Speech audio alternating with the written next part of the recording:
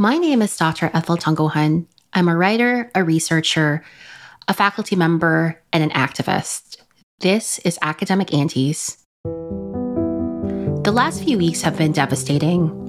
Like many of you, I've been feeling the sense of immobilization, of helplessness, as we witnessed Hamas's attack on Israel that killed 1,400 civilians, and the Israeli state's bombing of Gaza that, as of the time of taping in late October 2023, have killed over 8,000 Palestinians, as reported by the Associated Press.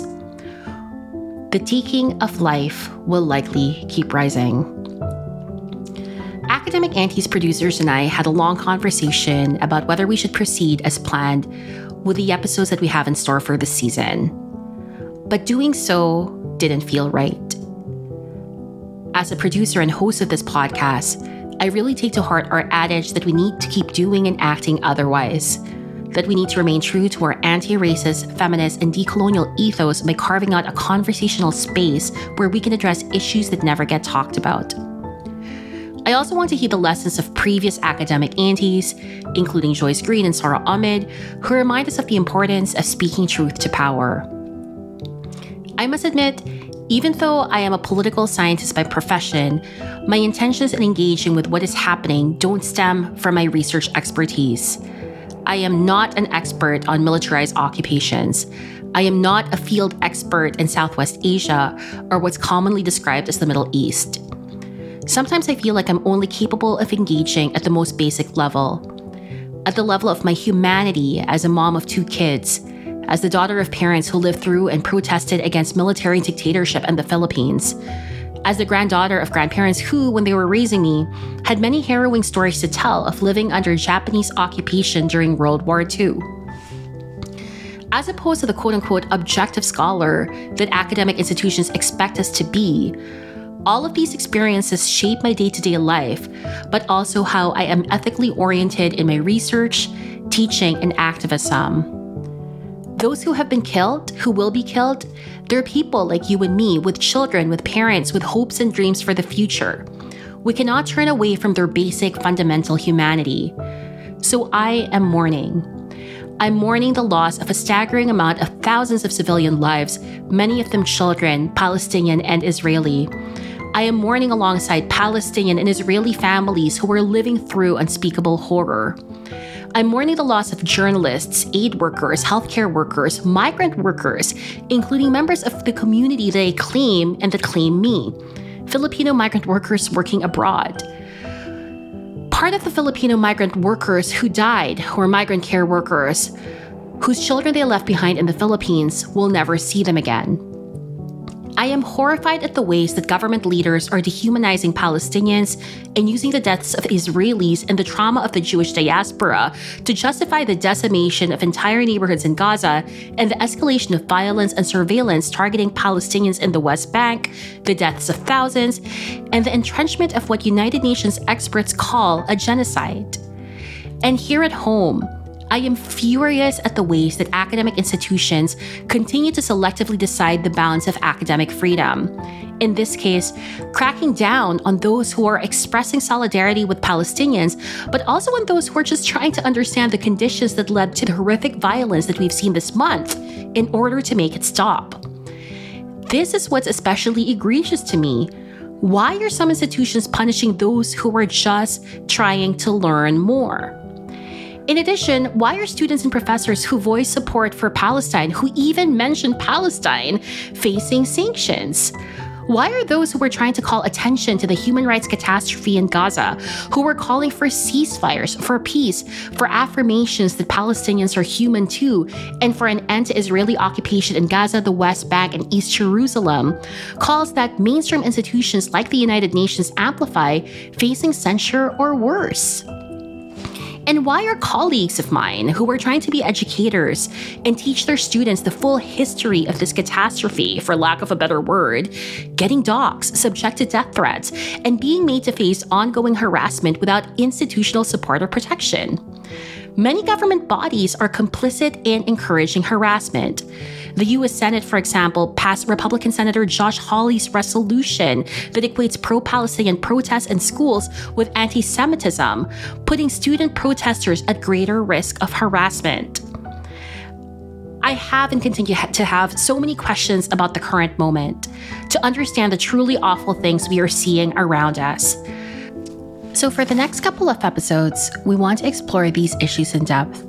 This week, I'm joined by Academic Aunties producer Dr. Nisha Nath as we talk with Palestinian scholar and activist Dr. Jennifer Moghadam, an assistant professor of critical race and ethnic studies at the University of California, Santa Cruz. Jennifer talks to us about how to understand what is happening right now by understanding the larger historical context.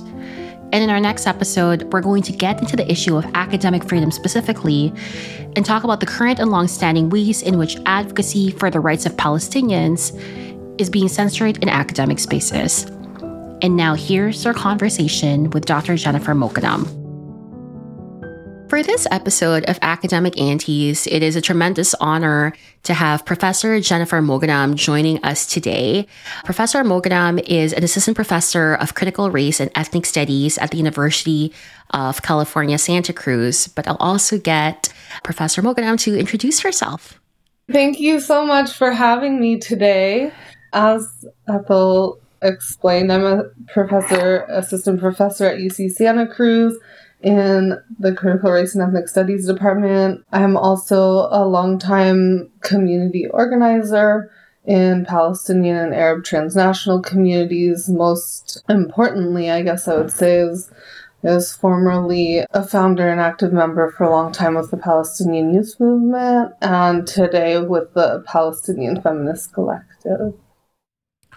So Jennifer, how are you? What has the last few weeks been like for you as a scholar, as a community activist, and also as someone with roots in Palestine? I think the last couple weeks for me and many Palestinians have been very heavy, filled with many different and mixed emotions. This bombardment feels different. It feels more severe. It feels more relentless and endless. And it's hard to see a way out of it.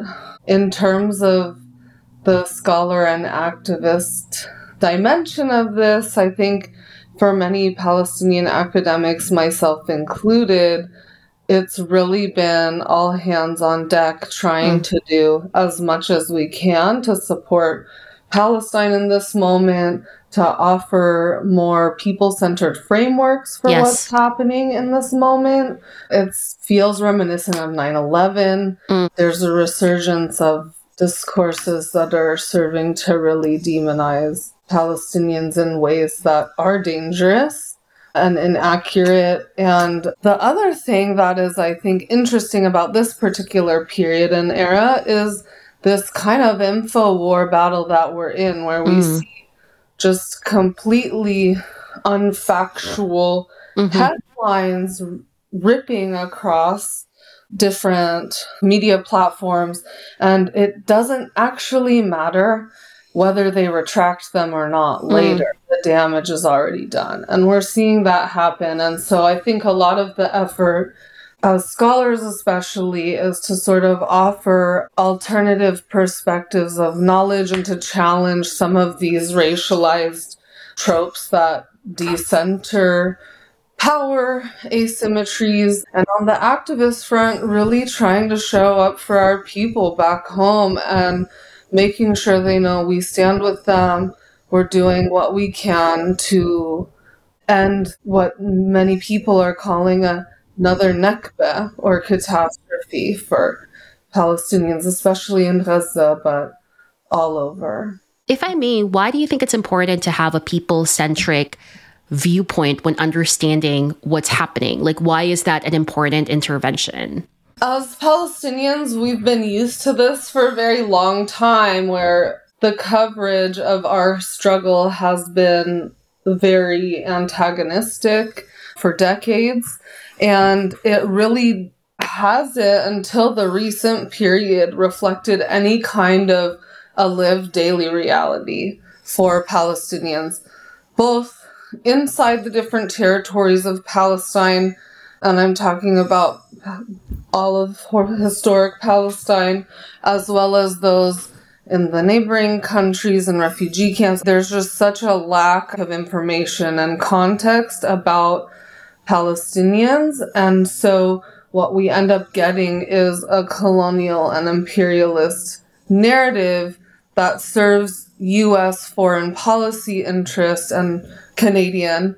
For sure, there's an interesting historical relationship in Canada with Zionism that I'm sure you all know better than me. But what we're getting is this discourse in order to manufacture popular consent across North American or US and Canada populations in order to serve foreign policy interests without any kind of questioning. And so I think it's really important to center, as a scholar of social movements and of the third world, of course, I believe in centering those who are the most oppressed and disenfranchised, and to see their struggles as a struggle for dignity and humanity, and not through this racialized lens and narrative that we are constantly bombarded with. Jennifer, you also shared with us how much labor you're undertaking, or Palestinians are undertaking in this moment, but also that is not just in this moment. This far exceeds the month of October, right? Decades and decades of work. So I'm just curious if you can speak a little bit to the impact of what it means to be doing this work of mobilizing here, thinking of family in Palestine, community in Palestine, and what that toll is on Palestinian students.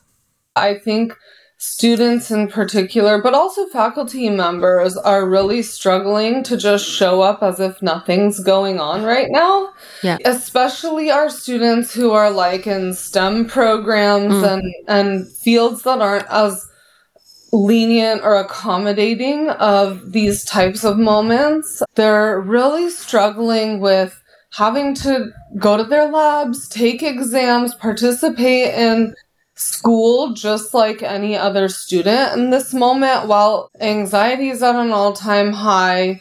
People are constantly on their phones looking for updates, talking to their family members, just very distracted because all that we can think about right now is what's happening, which I think maybe sounds unhealthy, but it's also not really something that we can avoid in this moment when so much feels like it's at stake.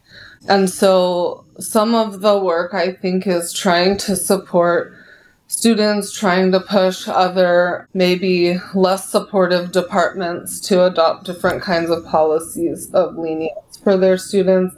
I think it's been hard for faculty too. I'm not teaching this term, but I know a lot of people who are, and some of us are let other people guest lecture for you. Try to be graceful to yourself as well, because people are worried about showing up for their students and also just not completely able to get it together in this moment, do the reading, prepare the notes, and these kind of things, because we're just immersed constantly in the news and in what's happening. Yeah, I think one thing that I've noticed too, and this is something my students have shared with me, students with family in Palestine, Muslim students, one of the things that's been adding to their trauma is how universities, institutions, workplaces were quick to decry what happened in October 7, right?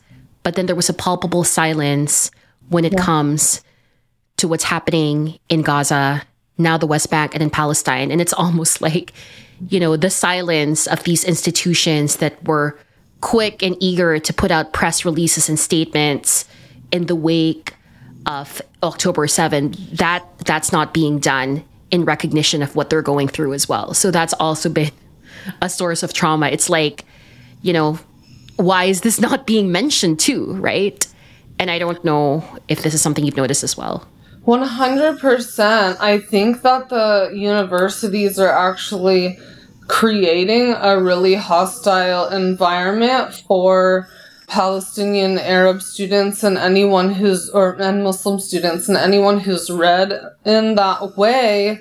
And like almost all of the UCs. So I also actually work with the UC Ethnic Studies Council, which is a UC system-wide grouping of all the ethnic studies faculty in the UC, and we put out a statement last week or the week before, I think early last week. But speaking back to this, because the university is just taking up this sort of blanket accepted discourse around quote-unquote Hamas terrorism or terror attacks on Israel and reinforcing this language and prioritizing the safety of Zionist students over students that can be racialized as Palestinian in this moment has actually made them responsible for a lot of the hostile actions that have been taking place across the UC campuses and all of the universities are doing the same thing. We saw the backlash at Harvard. We have a lot of different controversies happening right now, and a lot of students are getting assaulted. They're getting physically assaulted, they're getting verbally assaulted, and the university is not doing anything to support these students. They probably don't even know that this is happening, and there's just a lot of contradiction in how they are dealing with students through the facilitation of this narrative that really serves to dehumanize Palestinian and normalize state forms of terrorism, state militarisms that terrorize our communities. For listeners who are not familiar with the histories of Palestinians, Israel, can you trace a little bit of a longer history for those listeners that are really trying to grapple with understanding what is going on, especially as, not just a humanitarian crisis unfolding, but, genocide? Yeah, thank you for using that word. I think it's rightfully being raised in this moment more than it ever has in the past. And I think we should continue to reinforce that language because that's what's happening. Gaza is collapsing. It's been collapsing. People have known this for a long time, that Gaza is unlivable. It's been under siege and blockade for almost 17 years now. And so what that looks like is that 97% of Gaza's water is undrinkable. About 56% of Palestinians in Gaza suffer from poverty. 75% of the population is food insecure. And the youth unemployment rate is 63%. The population of Gaza is 2.3 million. And about half of those are children, so folks under the age of 18. And so we have a very young population, a very unemployed population. Prior to this current moment, the Zionist government was already limiting electricity, for example, to about 4 hours a day, and everything because of the sieges by land, air, and sea. Everything that comes in is basically under Israeli control. And so there's no way really to ensure more food, more medical supplies, more home rebuilding. And so we've already had, I think, children at the age of 16 right now are living through their sixth war. Through all of those wars, there haven't been sufficient efforts to rebuild the homes that were lost. And so we already have a lot of homeless and displaced people in Gaza. And so this is like the unlivable situation that is the Gaza Strip. When we historicize the question of Palestine, though, a little more, and some of our community members are now using the term that this is a second Nakba or another Nakba, a new Nakba, and I just want to situate that really quickly. So the Nakba it's the Arabic term for catastrophe. It refers to the historical event of Palestinian expulsion from their homeland that occurred over 75 years ago, and continues through settler colonial expansion, racialized militarism, and violence ever since. And so in 1948, Zionist militias destroyed more than 500 villages. They expelled about 750,000 Palestinians from their homes, which is about 80% of the indigenous population at the time, and killed over 15,000 Palestinians in a series of massacres and atrocities. Some of those villages, those 500, many of them don't exist anymore. Others are repopulated with Zionist communities that have just built right on top of old homes and things like that, created different kinds of community structures like the kibbutz. There's an artist colony on an old destroyed village, and you can see the remnants of that village. It's called the Ein Hod, and it's part of their artistic inspirations. And so this ethnic cleansing, this sort of moment of Nakba, we register as an ongoing Nakba. And for those who are familiar with indigenous scholarship and settler colonialism studies, we refer to the Nakba as an ongoing Nakba. What you would say is a structure, not an event. So while the Nakba is marked at May 15th, 1948, the day that the Israeli state declared itself, that is the moment in which the settler state's infrastructure was crystallized, but it continues to develop itself. And that looks like so many different things: a continued land annexation, militarization of all of the Palestinian parts, lack of mobility, cutting people off from their farmlands, from their families, from their livelihoods. And Palestinians have resisted this colonization the entire time, and in many different ways.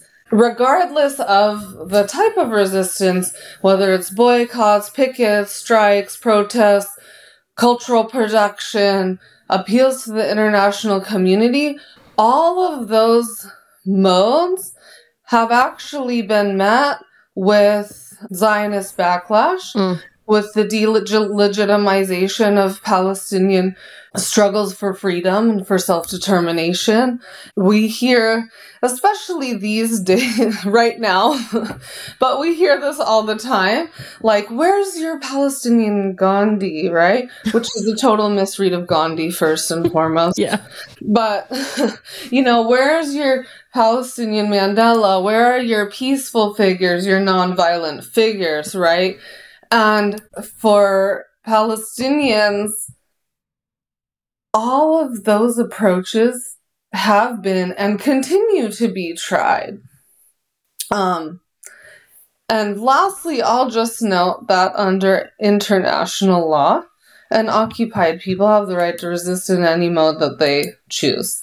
And so if people are interested in a legal perspective, we can critique the flaws of international law, the United Nations, and these bodies that uphold the imperialist status quo. But in legal terms, Palestinians have the right to defend themselves any way they choose. And also, interestingly, is that every attempt that has been made through the UN Security Council to reinforce some of these international law rights for Palestinians, the U.S. has exercised their veto power. So it's very clear that the United States regional project it's collusion with the Zionist government and support for by the tune of like 3.8 billion. And now they're talking right now in this moment about giving another 10 billion right now. And all of the media discourse that we're seeing, all of this is working towards feeding into settler colonies supporting each other in their mission to colonize the world, to ensure their power across our region, and to, disenfranchise colonized subjects. And so we have to, I think, situate that. This is our struggle. Palestinians were colonized through the settler form later than I think every other place. And so we're younger, like in terms of our settler colonial sort of status and struggle, but that we have to situate it within those terms. And so this conversation around an unprovoked attack is absolutely a abhorrent mischaracterization of what is actually happening. People are resisting because their conditions are just becoming unlivable.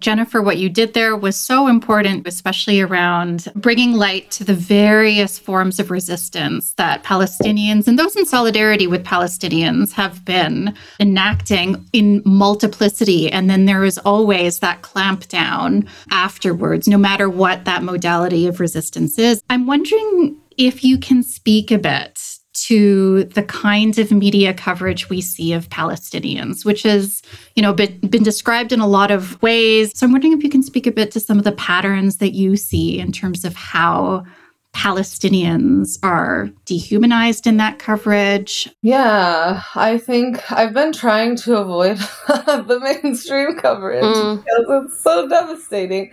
But I think we have to look at this through the lens of dehumanization, through understanding the media's propaganda of selective humanity, how there's really stark differences between these categories of human and non-human, how Palestinians have really been sort of dehumanized, called by the Israeli defense minister human animals, which is reminiscent of other moments in history, right, in order to enact this violence. And so the media is reinforcing it, celebrities are reinforcing this discourse, and we're seeing it from a lot of different angles, and we're getting censored. So what's becoming truth is this coverage, even though there are attempts to contest that, because now the censorship machine is also just in full force. So Palestinians are getting shadow banned, deplatformed, and people in solidarity with Palestine and the Palestinian struggle. And so what we're seeing is a standardization of Orientalist, anti-Palestinianism, which has implications for the longer sort of history of anti-Arab and anti-Muslim racism, how those kind of all overlap and don't actually ever need historical accuracy in order to invoke them. And so there's this merging of all these racialized sentiments and xenophobic sentiments within the media through the question of Palestine right now. There's the sort of trying to parallel Hamas with ISIS, which is very, historically and factually incorrect. Hamas is a political party. Whether Western governments choose to put it on the terrorist list or not is a different question, but it's a political party that has popular support among many Palestinians. And it has jurisdiction over it has the largest sort of administrative jurisdiction over Gaza. But you don't hear this kind of groundedness and reality in the news. What we hear is very patriarchal stereotyping, the resurgence of the violent Arab man, the subjugated Arab woman.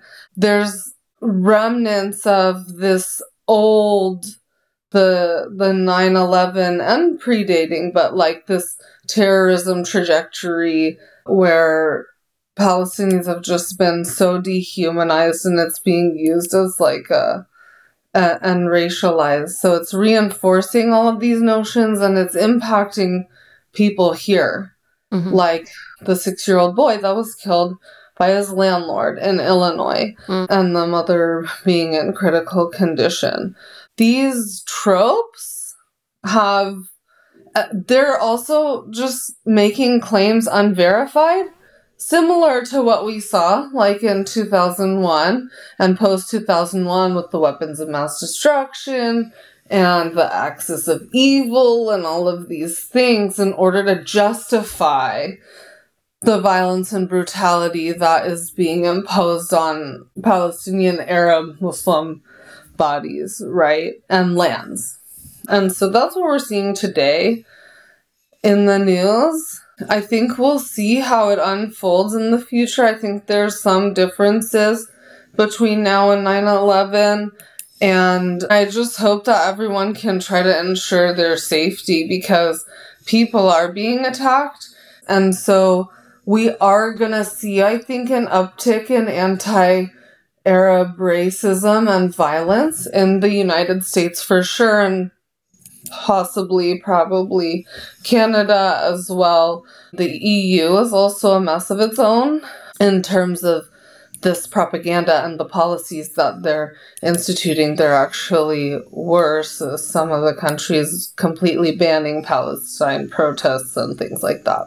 I mean, I think what's awful is the deplatforming of Palestinian academics, theorists, activists. And you see that in the media. I've certainly seen it reported, not by mainstream sources, but by people themselves who've been asked to be interviewed by, say, outlets like the CBC, but then they find out later that their interview's not being aired because they just, the upper echelons, like, we can't air that, right? So I see that. Mm-hmm. But what we're witnessing is a deplatforming of Palestinian academics and also students, right?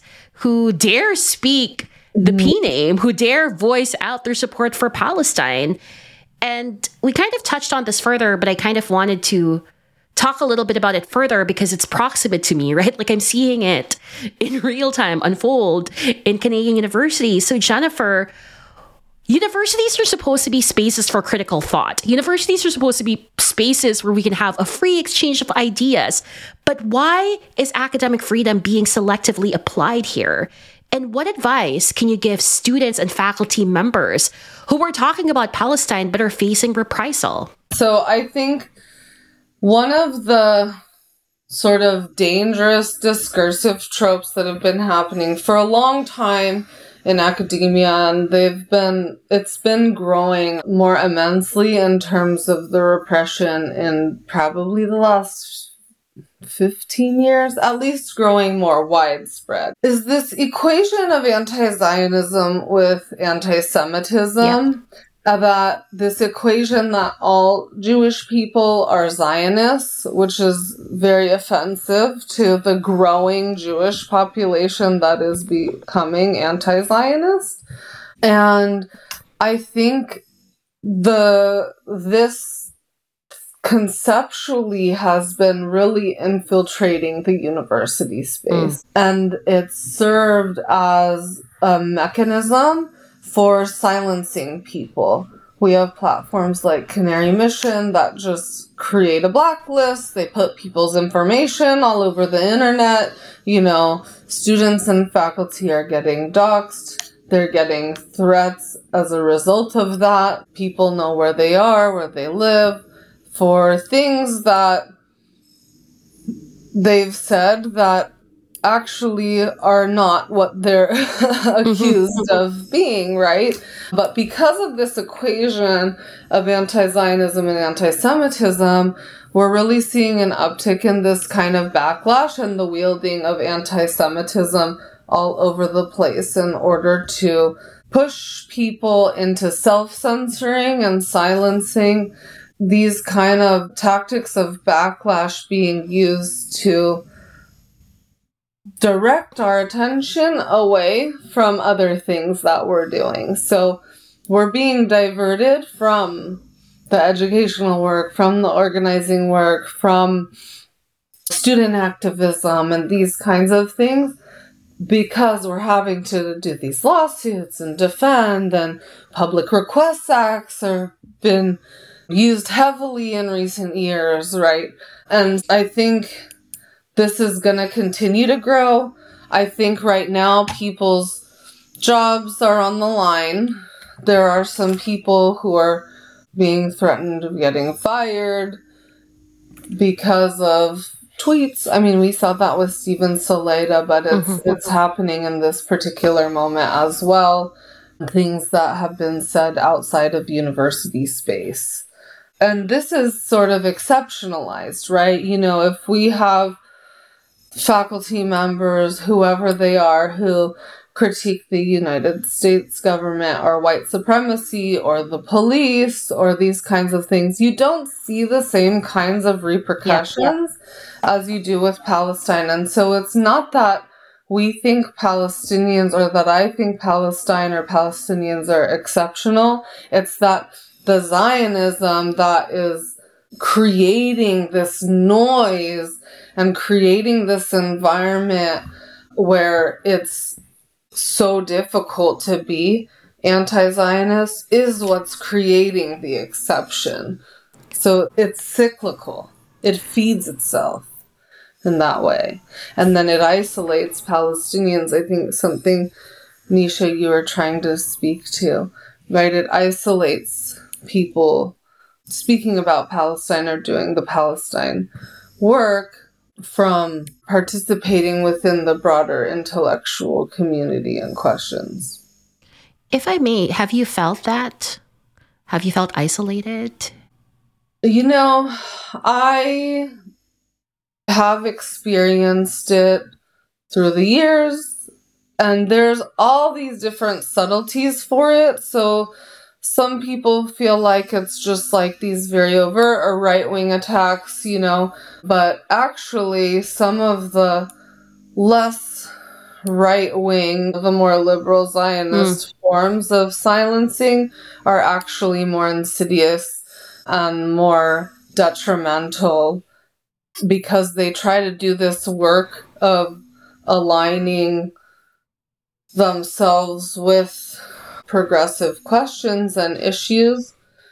And we're seeing this in ethnic studies in California, for example, right now with the K through 12 battle, but positioning themselves with all these other progressive communities in opposition to Palestine, and then again trying to exceptionalize Palestine both from the progressive front as well as from the right-wing front. And so they're kind of actually working together to serve the same purpose.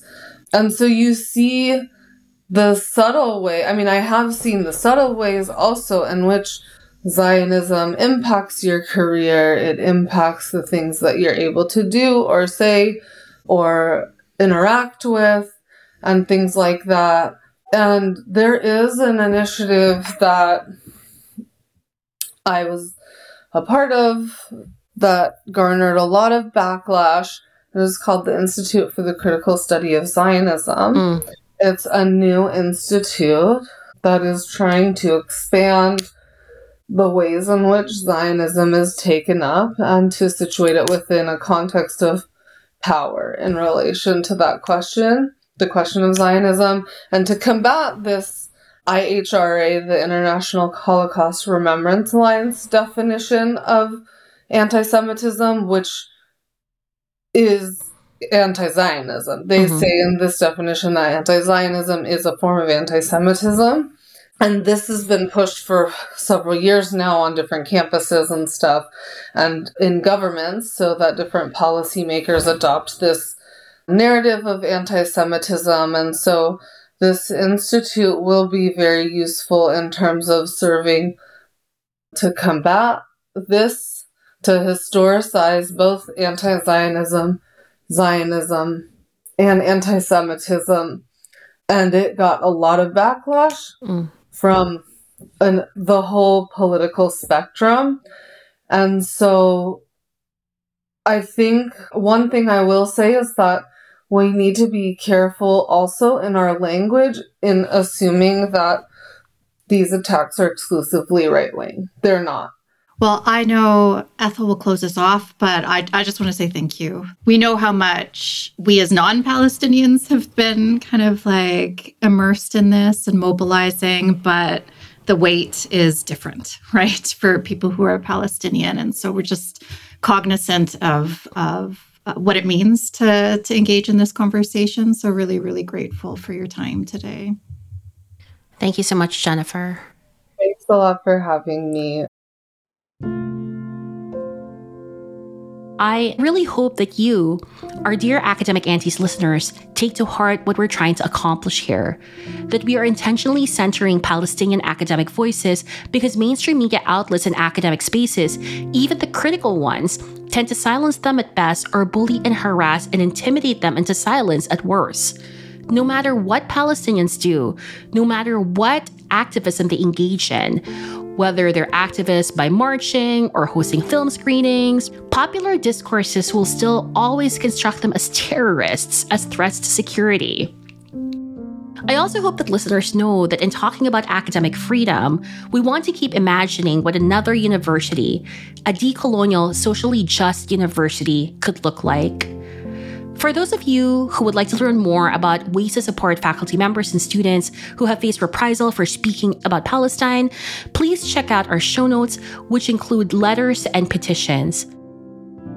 That's Academic Aunties for this week. Tune in next time as we continue our conversation, this time with a focus on academic freedom. Thank you for listening. And remember, take care, be kind to yourself, and don't be an asshole.